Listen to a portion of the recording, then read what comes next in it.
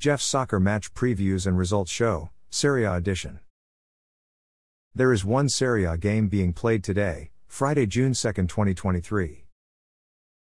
Sassuolo will play at home versus visiting Fiorentina at 2:30 p.m. The match will be played at Mapei Stadium, Città del Tricolore in Reggio nell'Emilia.